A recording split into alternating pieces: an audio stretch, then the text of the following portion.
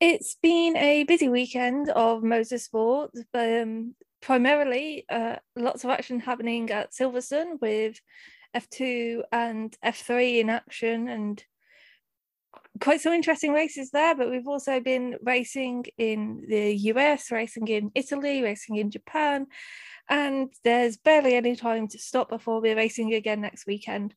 But let's focus on this past weekend. I'm Bethany Waring. I'm here with Alejandro Alonso Lopez and Ida Wood to talk about the amazing weekend of motorsport we have just had.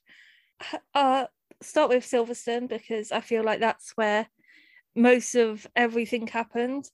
Alejandro, how was the weekend? Yeah, it's been definitely a great weekend. As you said, lots of action happened at Silverstone. We had there on track Formula 2 for FIA Formula 3 and W Series as well. I mean, Formula 2 was a great weekend, definitely, for Logan Sargent to claim his maiden pole position in the series, and then also went on to win the feature race today with a very solid performance, keeping it under control in every moment. Theo Pocher, there were some moments it seemed that Theo could get close to him, but Logan at the end of the race opened a little bit the gap again and crossed the finish line in first place. And then in FIA Formula 3, again, Carlin was very, very strong with Zach Sullivan on taking pole position on Friday and finishing second today. The win was, of course, for Arthur Leclerc, Charles Leclerc's little brother, who had a very good race. He had already gone ahead of Sullivan in the opening lap, but safety car was out and he had to give back the position. But once the race restarted again, he soon could pass O'Sullivan, and then from then onwards he controlled the race from the lead, and we had a very, very intense battle for second and third at the very end, with Zach O'Sullivan and Jack Crawford coming millimeters apart from over the finish line. And that's been the gist of it. In W Series, it was again a dominant weekend for Jamie Chowie, who claimed again another pole position and another race win. Yeah, it was definitely a great weekend for Chadwick and a great weekend for Sargent. I think his victory was probably a little bit overshadowed by what happened at the start of the race.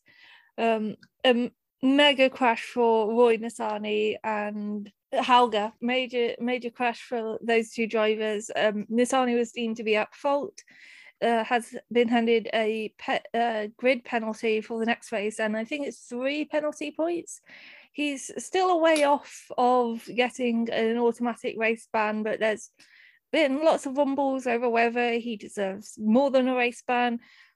Nissany's not made his life easy in his Formula 2 career so far.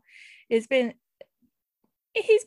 his fair share of incidents, let's put it that way. He's had a long Formula 2 career, long junior series career, so obviously he's going to have some incidents, but that one was the dramatic style of the crash maybe drew more people's attention. How do you see where that fault lay? Yeah, I mean, it was a very Roy Nissany section, I must say. I mean, we've seen another similar incidents involving Nissany this season, with him pushing off the track. I think it was back then Richard Bishop, perhaps in Bahrain, one of the races, or something like that. I cannot remember properly, to be fair, but we had Nissany causing trouble earlier this year, and we had again today. He at the exit of Stowe, he pushed Hauger onto the grass, and then Hauger went over the sausage curve and crashed into Nissany's car, who was making the corner at that point. And yeah, thankfully the Halo, as you said, stopped the situation, prevented the situation from becoming worse, because the plank hit a bit Nissan's helmet. Hauger's plank hit Nissan's helmet as Hauger's car went on top of Nissan's car. So yeah, definitely they need to do something, and it's not because we have kind of something against Roy, because he's a really nice guy. Every time I've come across him, it has been really nice. But on track is terrible. I mean, he keeps doing very dangerous actions, and that needs to be stopped, because it's not that one time you are desperate to hold on to the position you are in, and do something a bit too much over the limit, but it's something that happens way too often and cannot be ignored by race direction and, of course, by the championship itself.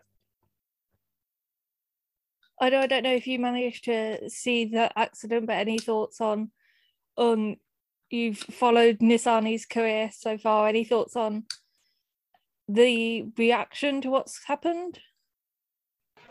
I think it's quite reasonable that people have immediately questioned whether he should be on the F2 grid in light of a very big crash where he could have lost his life, and then it's almost a bit odd suddenly going like, oh, the punishment for that incident should have been worse, given the punishment could have been death.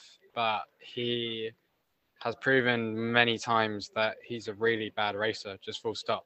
I've spoken to a few drivers before privately where there's been like discussions about the Williams Junior Academy and whether certain drivers should be in it, Nissany being one of them. And people know that Nissany can be quick. He proved it in Formula Renault 3.5. He has proved it on occasion in a bad car in F2, but they also go like, he's an absolute idiot when it comes to wheel-to-wheel racing. You can't trust him. And I think it's fair to say that at this point in his career, he's one of those drivers who pays to fill a seat in F2. Like, he's not going to go to F1. He's not going to go to IndyCar. He's very much a mobile chicane, you could call him. So yeah, I think it's totally fine, or totally in reason that people have immediately questioned whether he should even be on the grid after this incident. Yeah, it's he's a name that comes up a lot. I guess the most important thing is that the incident didn't cost him his life, but I completely understand a lot of people's questioning over whether he should be on be at the next race. But it wasn't all doom and gloom, like you say. It was like you said, Alejandro, it's a win for Sargent and a win for Doohan. It looked a lot in the first race like it was going to be, it was kind of Daruval's race to lose, and lose it he did. It seemed to be the tyres weren't really playing to him, it seemed like, and with the changeable weather conditions at Silverstone this weekend, I guess it wasn't really his weekend. How can you talk us through that race? Yeah, well, it wasn't Daruval's weekend, and it wasn't Eides Hauger's weekend, so we could say that it wasn't Prema's weekend at all. I mean, they had a very average qualifying, and then of course Daruvala started race one from reverse grip pole, but I don't know, it seemed that kind of those who were at the very front at the beginning of the race, like Jehan Daruvala and Jiri Vips, dropped back massively throughout the race. And yeah, of course, I don't know what really happened. It seemed that tires were going for them, perhaps something related setup or something, as we saw massive differences between drivers in terms of pace.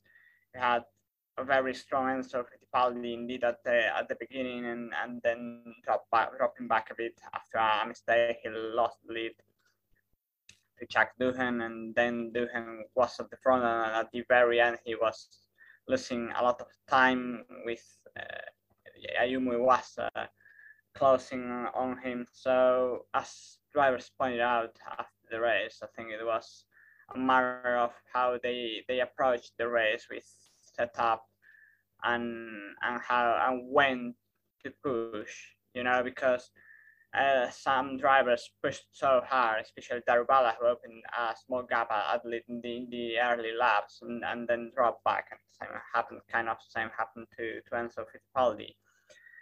And others who were more calm in those 3-4 first laps and then went on to pushing and gain positions.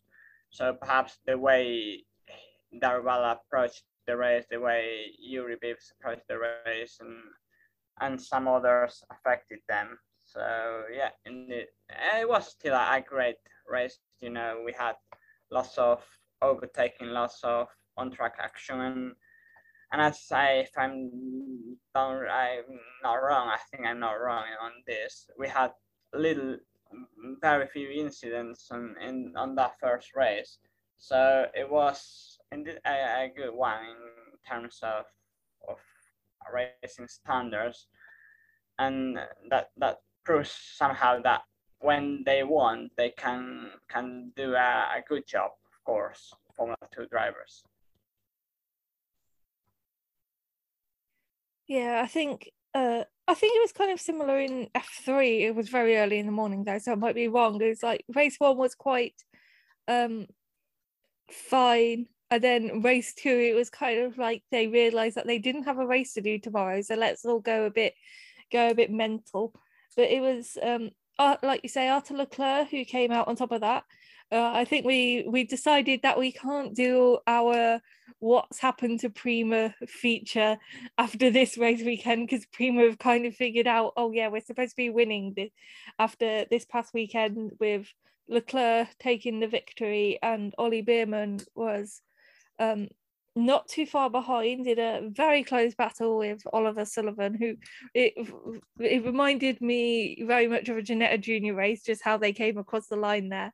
But so Prema, is this a sign of good things to come for Prema in F3? I don't really know. I mean, we will have to wait and see. The fact that we have been I think we are 4 rounds into the championship. Well, it's I think 9 rounds or so there aren't too many rounds at all. But the fact that we are just a few rounds into the championship, I think there is not a clear pattern on turns performance. Of course, we are seeing that Prema is not dominating the way they have been in previous years, which is quite surprising, and that's perhaps why we are saying, what's happening to Prema and all that. But I think it's great the fact that all the other teams are fighting at the top as well.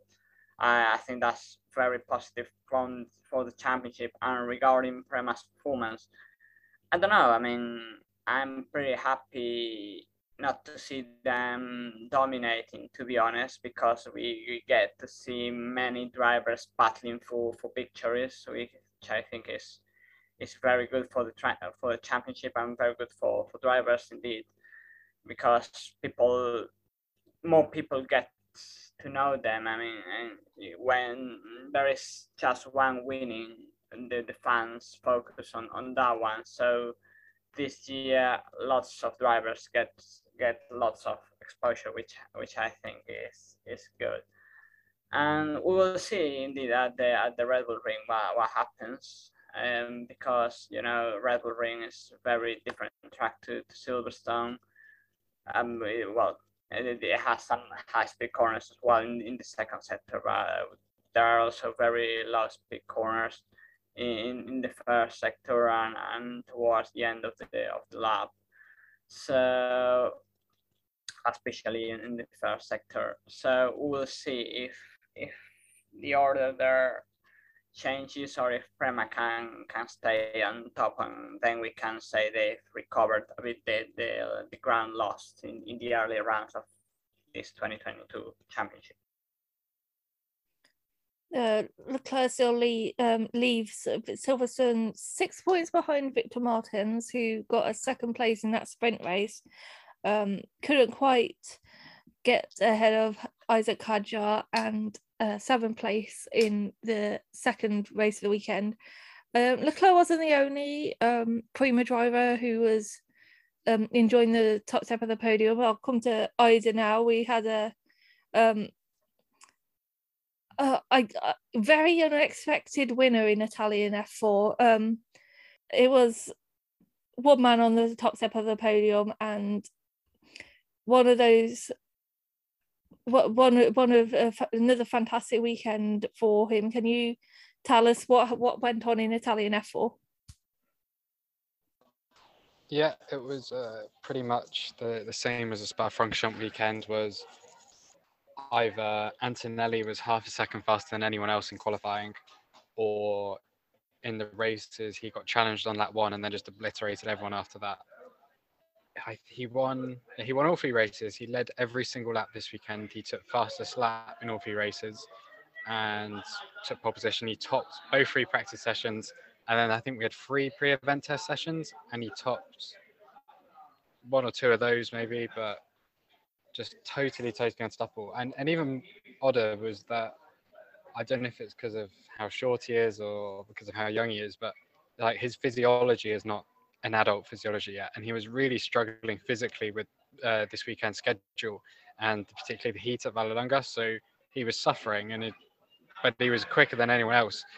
One thing really notable with this performance, and he didn't necessarily win every race by like 10 seconds, but he would find the pace before anyone else would. So he'd be lapping in the 1 minute 34s when everyone else is still in the 1 minute 36s, yet to get into the 1 minute 35s.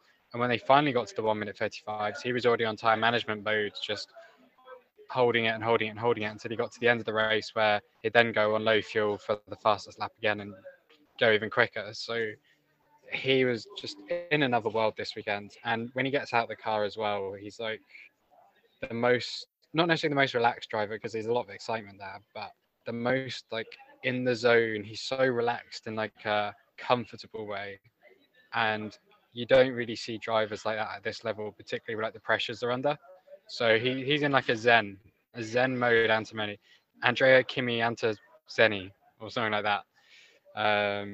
Yeah, that's pretty much all I can describe from that weekend, because everything else was either just drivers crashing into each other or absolutely failing to catch up with him. He definitely just looked like a star of the future. And I mean, just looking at the list, those aren't slow drivers. Rafael Camara's P2, and then we've got Alex Dunn in P3. And I know from covering British F4, Alex Dunn isn't a slow person. So it's definitely an exciting one to watch. We also had racing in the US. Indy Lights, it wasn't Linus Lundqvist winning, it was Hunter McElway. Took the win, got a good start, and then just dominated that race pretty much. Lundqvist slipped back towards the beginning and finished P3, sorry, behind Matt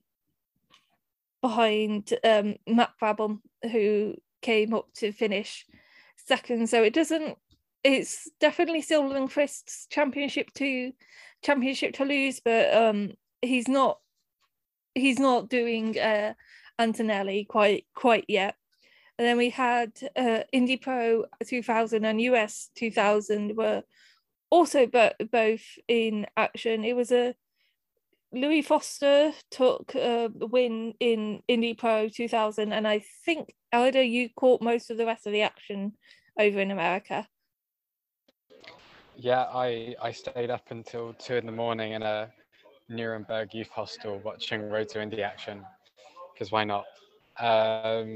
Yeah, Indy Pro was quite interesting because we had drivers who I think had saved tyres from earlier in the weekend, and when they got to race 2 on Saturday, some of them had significantly fresher tyres than others, and you could see that in the pace towards the end of the race. But overall, it was pretty much the same names on top. We had Juven Sundara Murphy doing quite well in the Paps racing car. Foster obviously won race 1 and very quick in race 2 as well. And then Kiko Porto, the D-Force racing driver, he did really well in race 2. He's struggled so far until this week. I think he didn't have any podiums at all prior to coming to Mid-Ohio. and he won the USF 2000 title last year. But something seemed to click this weekend, and not only was he just like really quick, but his racecraft was totally like squeaky clean, absolutely on it. Did everything he needed to do to hold off Foster in race 2. And I think they were separated by 3 or 4 tenths of like 11 laps in a row. So that was the battle that like could have very easily either ended up in a crash or Foster shooting past him and going on for another win. But he managed to hold him off, so that was really impressive. Then USF 2000, Miles Rowe and Michael D'Orlando. D'Orlando's Cape Motorsports and Rowe's Pabst Racing. And they've basically been yo-yoing like the title battle between each other. So one of them wins a race, then the other wins a race, and one of them, etc. And the points lead has just been like going between the two. This weekend, I'd say Rowe is a stronger driver, but it was almost the same issue as Italian F4. Is if they're not in first or second places and they're in the midfield, they end up getting caught in incidents which ruins their race and causes a big points cut. D'Orlando had that in race 1, I think, was it race 2, where he got involved and then he ended up going a lap down early on and finished like 14th, and that gave Rowe a big lead. But then later on the weekend, D'Orlando got a win back, and it was in Italian F4. Kamara, I think he got a puncture in one race. A lot of noise in the airport. Alex Dunn, third round in a row now, or third F4 round, including ADAC, where he's like lost a front wing or got involved in a midfield accident on lap 1 or lap 2 when he's had the pace to fight for second or third place, and he's cost himself like 25, 30 points just from that. So similar in USF 2000 Indy Pro, D'Orlando threw away points, but you know, on pace, those two were the stars of the field. And today, like, just been announced that Cape Motorsports is going into Indy Lights. So for D'Orlando, who's been Cape for several years now, that's a clear career trajectory where he's going. Like, it's pretty obvious he's aiming for a Cape Motorsports Indy Lights seat in 2024. And with Rowe, he's backed by Penske, which owns Indy cars. So if he doesn't win the Road to Indy scholarship, then I'm sure they'll find a way to get him into Indy Pro 2000. So two of those stars who aren't quite like Antonelli levels of, oh my God, like he's the future, but really, really impressive drivers who definitely deserve to be at the higher levels already. Yeah, I'll just say Ida is in an airport because she doesn't stop for 5 minutes. I'm surprised you're not cycling home from Germany, but there we go. That was the majority of the racing this weekend. I think there was also some stuff in Japan. Did you? Please say you watched that as well. Yeah, watched that. Formula Regional Japanese Championship. So we had 8 cars, which was, I think, the same as last weekend. We also had 8 cars. Former W Series star Miki Koyama just dominated. Was fastest by like 6 tenths in Q1, 8 tenths in Q2. One race won by like 10 seconds. One race 2, I think, by 4. And then in race 3, the margins were like 24 seconds, 40, 1 minute 20. Because on lap 3, there was a crash between 3 of the only drivers who could actually compete with her. So we lost that element of the race. But again, she's a driver who's been at that level for 4 years now, I think, maybe even 5.